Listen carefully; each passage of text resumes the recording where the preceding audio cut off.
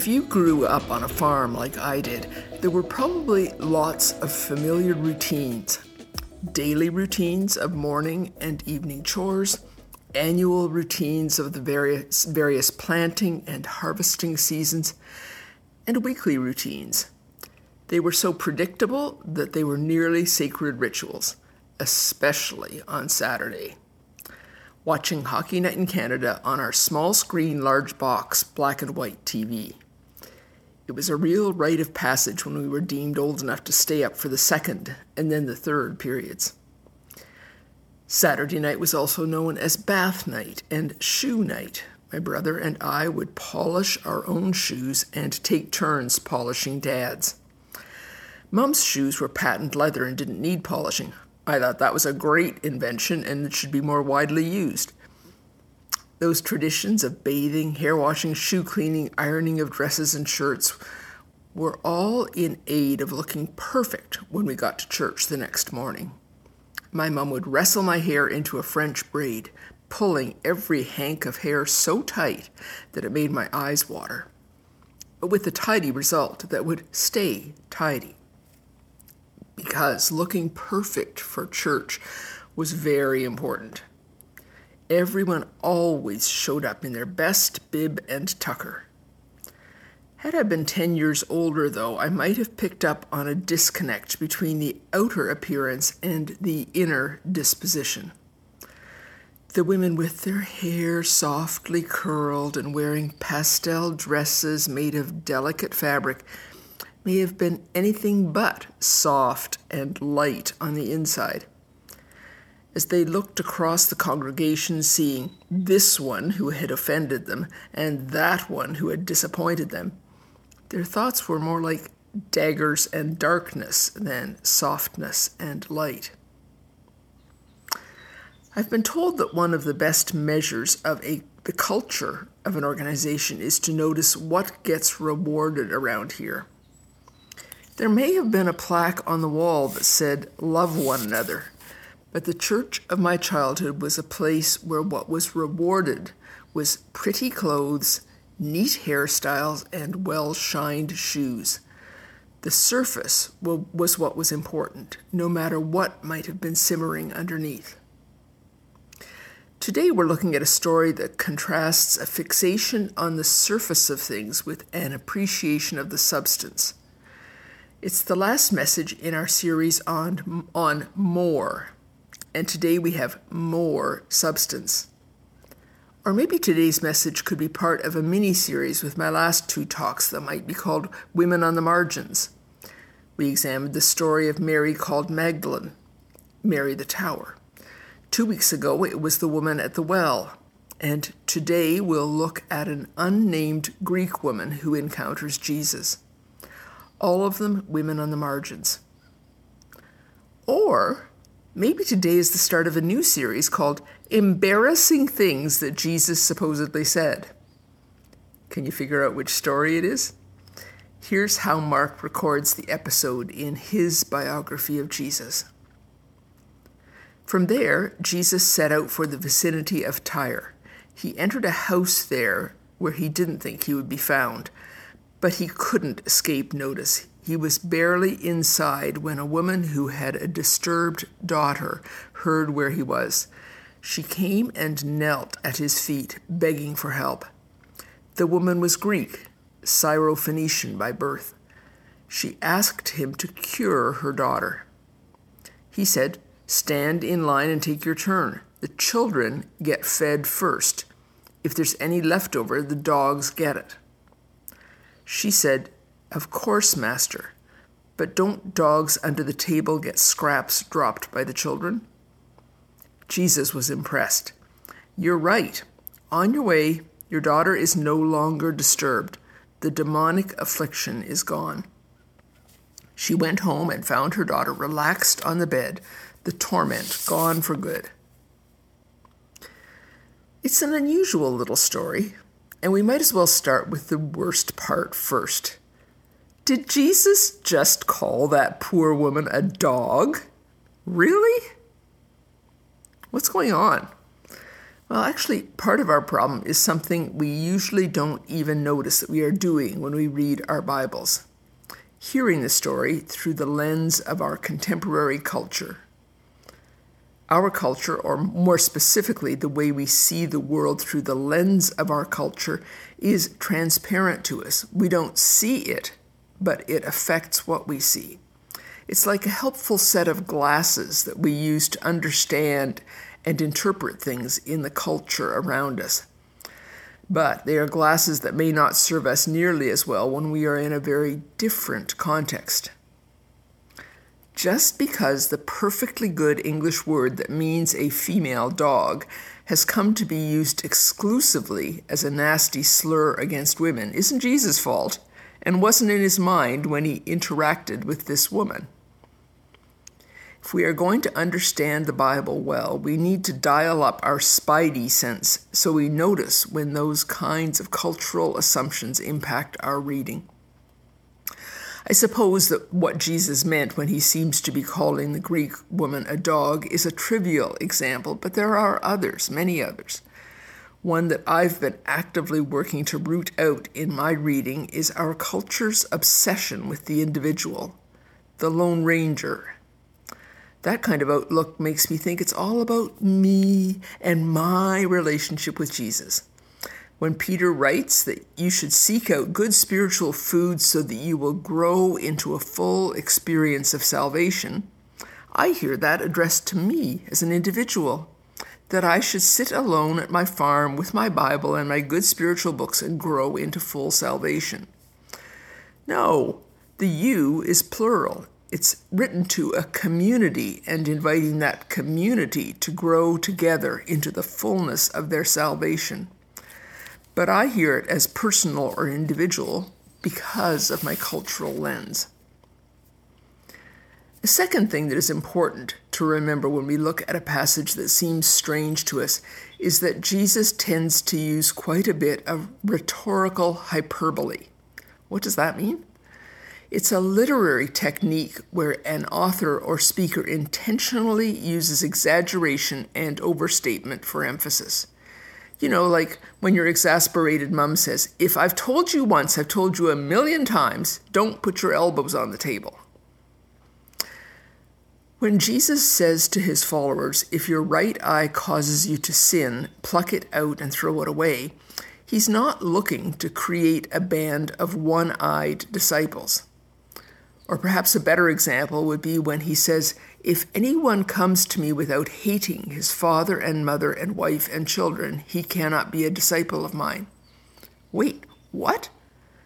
I thought Jesus was all about love. Surely he's not instructing potential followers to hate their families. Of course not. But he is drawing a striking contrast so that they notice and think about his important point. His point about establishing priorities. Jesus is saying that for his disciples, his claim on their lives trumps all others. The point isn't the rhetoric. The point is, well, the point. And here, in the story of the Greek woman, Jesus is not telling her that she is a dog. He's explaining that his kingdom is unfolding in an orderly manner that reflects God's unfailing covenant with Abraham. The Jews have been chosen first so that through them all of the nations of the earth will be blessed. Remarkably, the woman sees past the surface metaphor of dogs and children. She doesn't storm out in a huff because she thinks he's insulting her. Actually, she takes the metaphor a bit further. She points out that the dogs do eventually get fed. In Peterson's translation, she says, "But don't dogs under the table get scraps dropped by the children?" She may be implying that the children at the table aren't really valuing what has been offered to them, which would be a pretty insightful assessment of how many of the Jews of Jesus' day were dismissing his good news.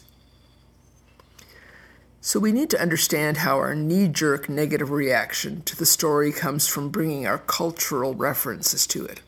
And we need to appreciate and not get thrown off by the rhetorical device Jesus is using here. A third thing we can do to help us with this passage is to look at the context of the story in the wider text. Just prior to Jesus' encounter with the Greek woman, he has had a bit of a showdown with the Pharisees. They are criticizing him because his disciples are not washing their hands before they eat.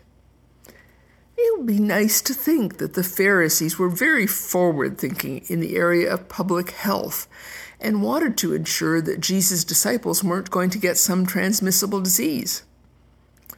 But I fear that is not what they were thinking. This episode occurs in the ascendancy phase of Jesus' ministry. He has been preaching powerfully, bringing the good news of a new kingdom. In the previous chapter, he has miraculously fed more than 5,000 people. And then afterwards, when the disciples were struggling to row across the sea against a strong headwind, Jesus walked up to them on the water to join them. Those sorts of miracles were getting people's attention, and the Pharisees feared it was eroding their leadership position in the area of righteous living. But instead of rethinking things and considering Jesus' claims, they doubled down on the rules.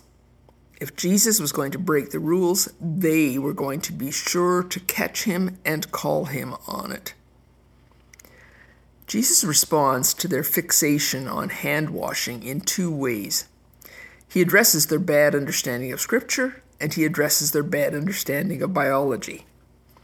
In the area of Scripture, he points out that they major on the minors. They make a huge deal out of some obscure text or textual interpretation and use it to negate the substance and spirit of the law.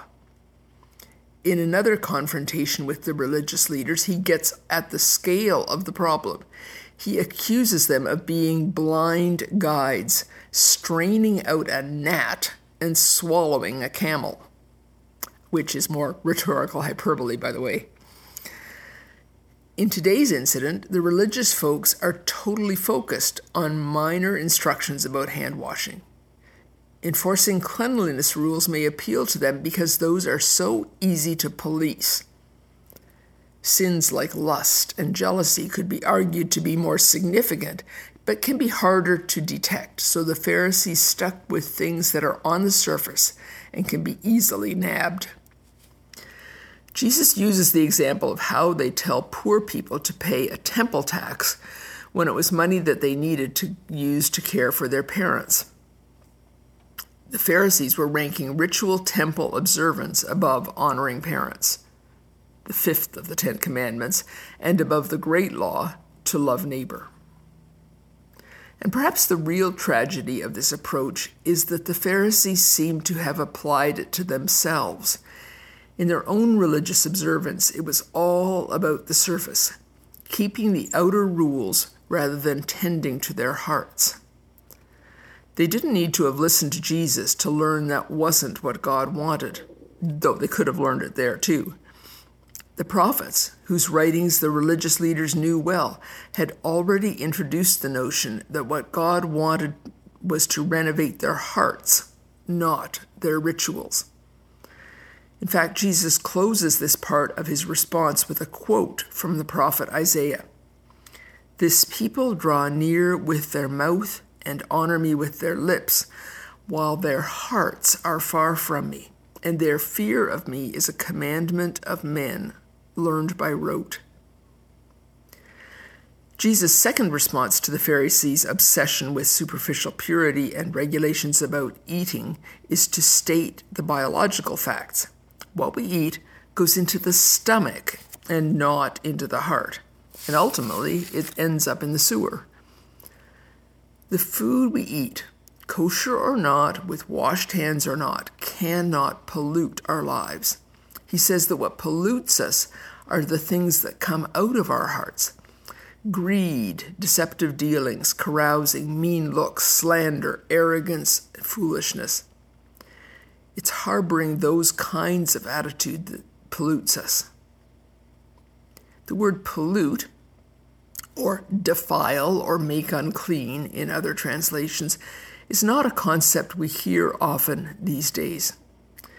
It relates to keeping the Jewish ritual purity codes, and it was important because if you didn't keep those rules, you wouldn't be able to serve or worship in the temple. But Jesus flips the tables. He says the things that actually disqualify us from properly worshiping and serving God are the wounded and reactive places deep within us. Places that we defend with anger, slander, arrogance, greedy acquisition, and deception. You can be a Pharisee, check all the tick boxes of external rule keeping, yet at the same time have a toxic brew of hatred and self-loathing bubbling away inside you. Ironically, it can be a fear of looking messy that prevents us from digging into that stuff under the surface, into the substance of who we are and who we are to become. Yet Jesus is much more concerned with that inner space than with our hand hygiene. Father Richard Rohr writes that if we cannot find a way to make our wounds into sacred wounds, we invariably become cynical, negative, or bitter. If we do not transform our pain, we will most assuredly transmit it, usually to those closest to us. Maintaining a nice, neat exterior is appealing on so many levels. The Pharisees were brilliant at it, but it ultimately comes at great cost. Which for me brings us back to the Greek woman. Once again, her story is one that is sparse in detail, but the fact that Jesus honors her makes me give her the benefit of the doubt. Unlike the Pharisees who thought their rigid law-keeping entitled them to God's favor and prestige with people, this woman comes in humility. Instead of wearing a facade of having it all together, she comes in her neediness. Instead of putting herself in the position of judging Jesus, she addresses him as Lord. Even when she's countering his point, she says, "Yes, Lord." She acknowledges his authority to decide how things should be. This will be a contrast to Peter, who in the next chapter, when Jesus foretells his crucifixion, says, "No, Lord." This woman says, "Yes, Lord." The earliest proclamation of the gospel by the disciples in Acts is, "Jesus is Lord." And this woman has got there. She sees past the metaphors, she sees past the superficial differences of Jew and Greek, male and female, famous and obscure. She sees past religious rules and expectations and discerns the substance of Jesus' message. Probably few of us are at risk of becoming Pharisees, and I doubt that many of you stayed up late last night polishing your shoes so that you could be all shiny when you came to church today. But we are all still at risk of keeping our faith on a surface level. It's an activity. It's what we do on Sunday mornings. It occupies a slice of our life and then gets put back on the shelf.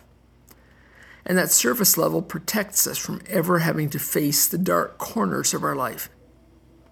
But the unnamed woman in today's story invites us to go deep, to be all in, to recognize the transformative power of Jesus' kingdom, a kingdom that welcomes all of us.